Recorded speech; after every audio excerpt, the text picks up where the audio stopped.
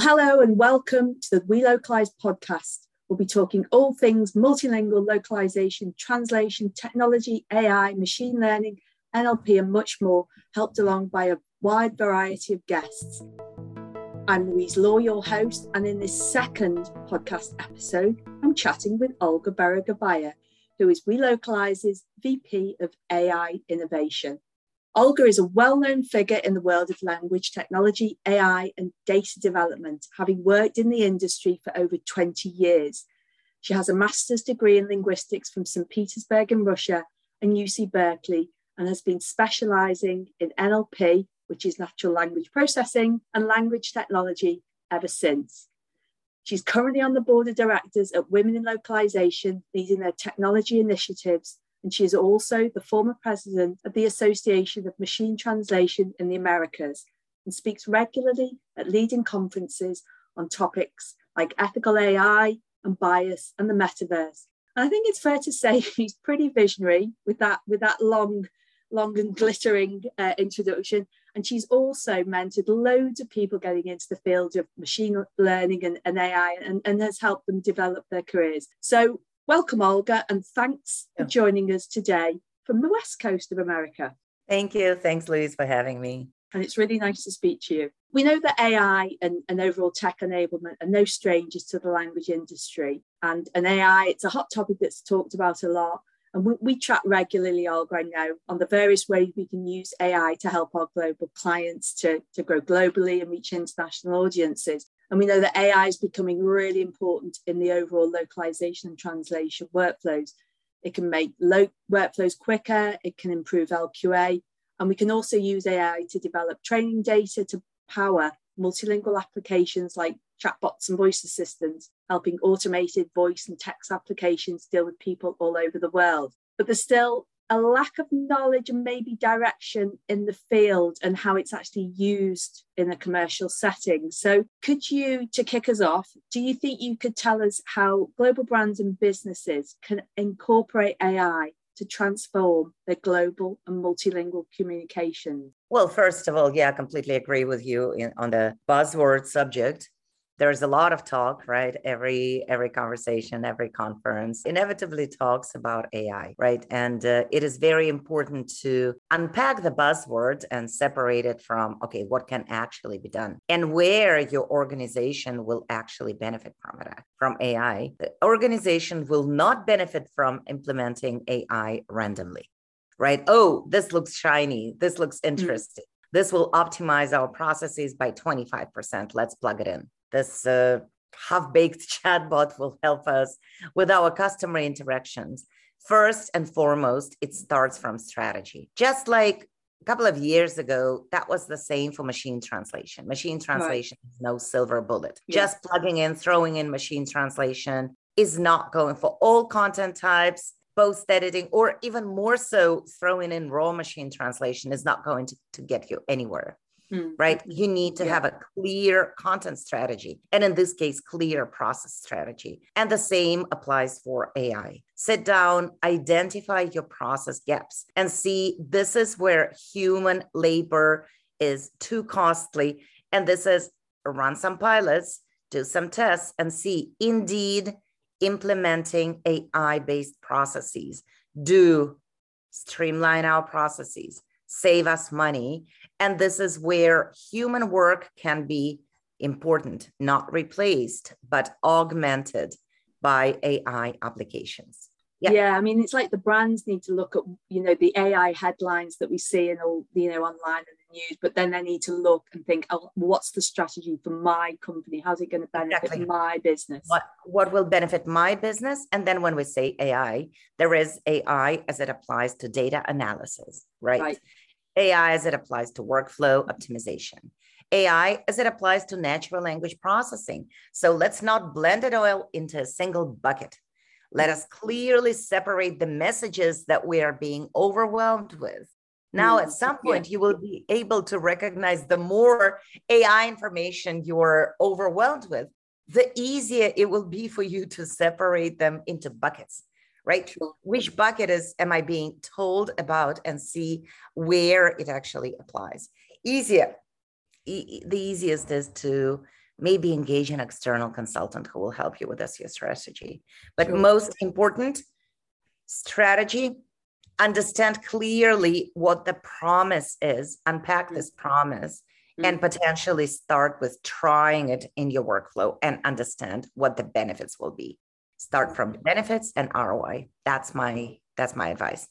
Sure. And then there is this whole side of, and as I implemented, how do I remain ethical? How do I preserve my workers' emotional experience? And how do I preserve, if it's AI automation of a physical process, how do I preserve my workers and end users' emotional and physical well-being? So that's definitely a huge part of the deployment strategy. That's a big topic, and I'd probably like to invite you back on another episode where we can really talk a little bit more about ethical AI and how that's really affecting today's world. I think that's really important. In addition to all the noise, and people love to project what AI could do, but you're working, got your sleeves rolled up, you're really deep in the weeds, working on a number of quite significant AI implementations. With these AI applications and all the data development and deployment, that there's quite a few things that can go wrong, aren't there? It's not all just plain sailing. Can you give us some insight on what could go wrong with some of these activities? What can go wrong, not what goes right? I was just speaking about it at one of AI conferences, and the team was the AI, in this case, the AI data development team. They were our AIS services team. To narrow it down a little bit, our AI enablement team were extremely helpful, pulling together actual real life examples of what can go wrong. My opening line for the presentation was, you guys do it in English. You know how to break it in one language.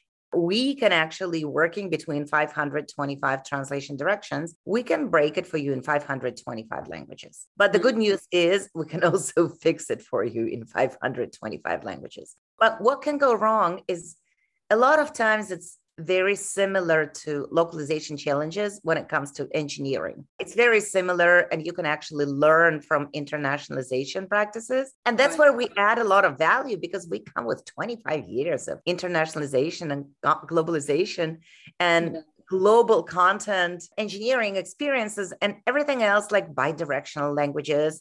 Do we know how to model in bidirectional languages? Yeah, we can guess, but it's got a double trouble, because it's both data development and all the concerns around bidirectional languages, Japanese with 4 scripts, Japanese with 4 alphabets. Of course, everything else like Slavic languages, UTF-8 compliance. So all the engineering joys of languages other than English. So that now, if you develop content for spoken modality, you want your bot to understand your speakers. Right? So that's right there. Your bot may not understand your speakers if you don't write for spoken language. If you don't introduce slang, if you don't, what if the user says, how do you need to be able to capture it in your data. So that can easily go wrong if not done. And a lot of other things we didn't even speak about until we got into AI data development. Now, if you go to the other side of our AI capabilities, for instance, us automating LQA process and us automating decision-making within Pantheon based on AI features, we rely on the prediction. But what if the prediction is not accurate?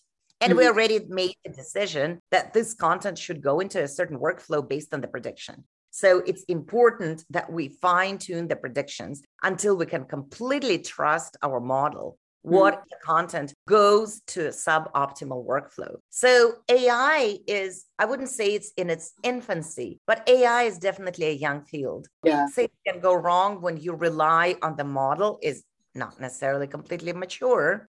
Or things can go wrong when you have not, in the data world, when things are not taken into consideration, which are inherent for languages other than English. And you just have not thought about them. Communication and languages, that they're constantly changing, constantly evolving. As you said before, people use slang, people use different vocabulary. And so the kind of the AI applications need to be continually keeping up to speed with that, which it's almost like a moving target, really, isn't it? It is a moving target. And it's also a lot of knowledge one needs to have around all the languages, for instance, that are being commissioned for us for both data development and languages for which we want to optimize the LQA process and reduce the LQA process where it's not necessary, or work, for instance, with edit distance, where we can shrink different steps or eliminate different steps where we see that edit distance does not, different process steps just do not add any value. But again, we rely on automation, and automation can sometimes be wrong. So we can say it's 75% accurate and 25% we just put our trust into it, not necessarily knowing whether it's right or wrong. So there are a lot of things that can go wrong, but there are a lot of things can go right. So it's our decision. Where do we set the threshold? And where do we say we trust automation, we trust AI? But that was the same with early adoption of any kind of NLP, of course, RPA, or any kind of applications. What can go wrong, I think, is one of our favorite topics, because as we go backwards from, okay, this went wrong, we are not about talk, we're about action. This can go wrong, let's work backwards from it. So we can fix it. It's a good topic to talk about what can go wrong, and you move forward. It's like life, you move forward and learn from those mistakes, don't you? I know one of the areas that I wanted to talk about was you're really keen on mentoring new talent and talent that feel that they have a calling towards like NLP and AI. And I know your team, you're really good at identifying talent and helping them move into these areas and mentor them. And I love the fact that the Welocalize, your Welocalize team has really evolved and houses, a growing number of machine learning engineers and AI and NLP specialists. And I think this reflects just how we're working with global brands and the fact that they're using technology more, particularly in their language and localization programs, just to kind of manage better, do things better, faster and smarter. They're looking to technology and data management to help create better brand experiences. I think if there's one thing that companies can do to get started, what would be your one piece of advice? So that's my first question. And then my second question would be, if there was anybody who would be looking to get into the field of NLP and AI, what do they need to do? So what's the one thing companies can do to get started? I think it kind of goes back to our initial question, right? How can the company best implement AI in their process? What can the companies do to best get started? And I'm pretty confident that, again, the company is just going in and saying, hey, tomorrow I am going to plug in AI in our processes. I think the best thing the companies can do is actually engage with trusted advisors like ourselves, trusted advisors and partners, identify, do a discovery, share their gaps in their processes and say, this is where we spend too much money. This is where the manual part, the manual work is too high, too much. What can we do to automate it? Rather than finger in the sky, we've heard AI is good here, and we've seen examples like this. That would not work, but really bring in a team of SMEs, solution architects, just for a single discovery session. Sure. And just offload here are our griefs and concerns and gaps. And here, this is where we believe AI can help.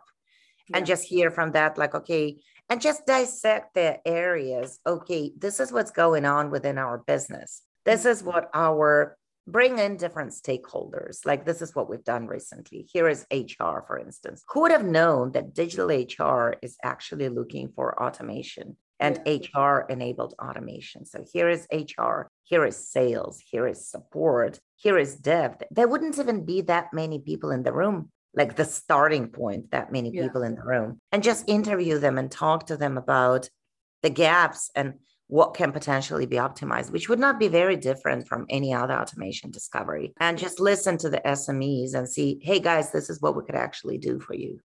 Listen to their problems, listen to their spend and see, okay, look at the current tech stack and see, okay, this is where AI would be of great help. And maybe they would already, they've heard it somewhere, they've listened to webinars and podcasts, listened to the customer and propose our solutions. And maybe they already have ideas, and possibly they already have some AI implementation on site. Then we can compare notes and see, okay, Here is, say, your monolingual AI, and this is where we can help you make it multilingual. Like, for instance, it is quite often that they have a monolingual chatbot.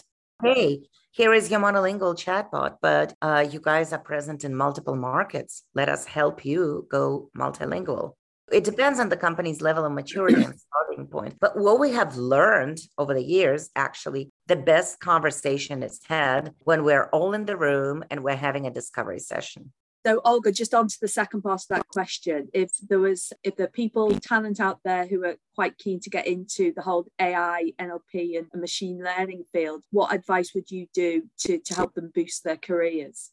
We at Welocalize have seen quite a few success cases where a translator entering at the time a machine translation team was actually just learning at the job, entering at a more junior level as a coordinator and eventually growing into a program manager, trainer, knowing all the intricacies of machine translator as a user. So my advice, no matter where you are, like say you are a project manager, say you are in your translator career, and we have had people coming from all ways of life in localization. The easiest way, as we have learned it, is just being in the field, reaching out to the team that is working in NLP, AI, machine translation, and just applying for a more junior role. Yes, you are taking a step back in your career, but you are joining a new team with an expectation of applying what you already know from the industry and learning a new skill from the team that you are joining. So that would be my first advice. Say you are already in the industry. Obviously, if you are coming with a degree in computational linguistics, data science, if you already have some knowledge of the industry, again, what we have seen and what I have seen that has worked miracles is join as an intern. Join as an intern while you're still at school. Say you are in graduate school. In graduate school, see if you join as an intern and see if your team collaborates with you on your master's thesis or on your PhD thesis. And if you take your work material as a material for your dissertation, you are already a part of the team. The data from the team and the materials from your day-to-day are already a part of your learning experience, a part of your dissertation. So you're already an organic part of the team. And the team is very keen on having you around because you have the knowledge and you have the academic knowledge. So you are entering from the academic background into the commercial enterprise field. So that's another way of entering the field. You are in computer science. All the NLP R&D teams are generally, in my experience, hungry for solid backend engineers who actually stitch all the NLP applications together. So being a software engineer, you actually enter the field with software knowledge without NLP knowledge. And then through taking classes, through day-to-day, you actually build up your NLP, machine learning, AI expertise. So there are multiple ways, multiple angles. You always bring something to the table, and the team is always willing to teach you because there is always something the team will see in you, whether it's multilingual expertise, post-editing expertise, computer science expertise, or you are in school, but you have recent academic knowledge. What's also beautiful about recent graduates, whether it's bachelor's or master's, you guys know something we don't know because we've been in the field for too long and you know all the latest and we don't. There's a lot of opportunity out there. So, I think it's a healthy field to get into, isn't it? It is. It absolutely is. And when my friends whose kids are starting college now, when they ask, my child is interested in computer science or my child is interested in languages and what should they study? I always say, well, hey, how about we go into machine learning and AI? And obviously what I recommend is, and if at some point they decide to specialize in NLP, that's definitely the hottest field right now. What's the future though? Yeah, it is. It is. Cool. It is. Brilliant. Oh, well, Olga, it's been really, really good, as always, to chat to you. And thank you so much for joining us. And I'm sure I'll be inviting you back to kind of do more of a deep dive on some of the topics that we've touched on today. So thanks very much for joining us. And thanks again for having me.